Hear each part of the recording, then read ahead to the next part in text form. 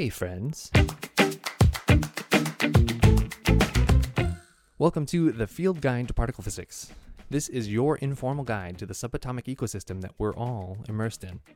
Today we are talking about the Charged Pion.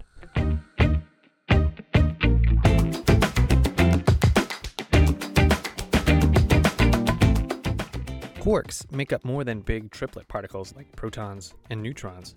Sometimes they come in pairs. A pair of up and down quarks is called a pion. There are three kinds of pions: pi plus, pi minus, and pi zero. Compared to the proton, they're quite small and a little quirky. They're certainly unstable.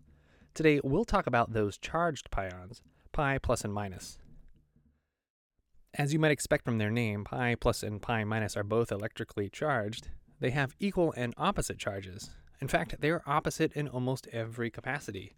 They are antiparticle partners. Like protons, pions are mostly comprised of that subnuclear goo. Unlike the proton, that goo surrounds only two quarks, or really a quark-antiquark pair. A pi plus has an up quark together with an anti-down quark. That gives it an electric charge of 2/3 plus 1/3 of the proton charge. That is to say, pi plus has exactly the same charge as the proton. Being the antiparticle, pi minus is made up of a down quark and an anti-up quark. And of course all of that subnuclear goo. Its electric charge is precisely the opposite. The charged pions have a mass of about 139.6 MeV, making them just a tiny bit heavier than the muon. The pions are unstable particles and, given their mass, typically decay into the muon, emitting a neutrino in the process. The muon, of course, is also unstable.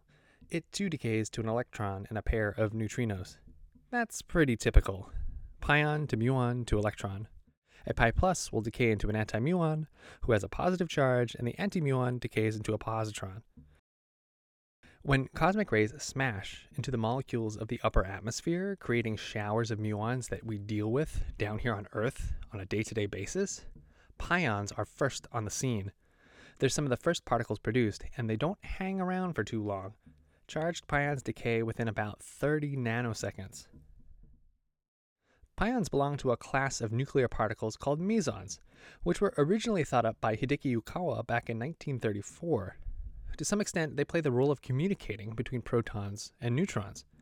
And in that way, they are partially responsible for that residual nuclear force that binds atomic nuclei together. You can kind of think of them like photons, only for the nuclear force. Occasionally, a bunch of pions are created together, and you can see little pion atoms, so-called pionium, where pi plus and pi minus orbit each other for a very short time. Curiously, the pionium atom typically decays not to a pi plus or a pi minus, but to a pair of pi zeros. This is a kind of matter-antimatter annihilation. Less frequently, pionium annihilates into a pair of photons.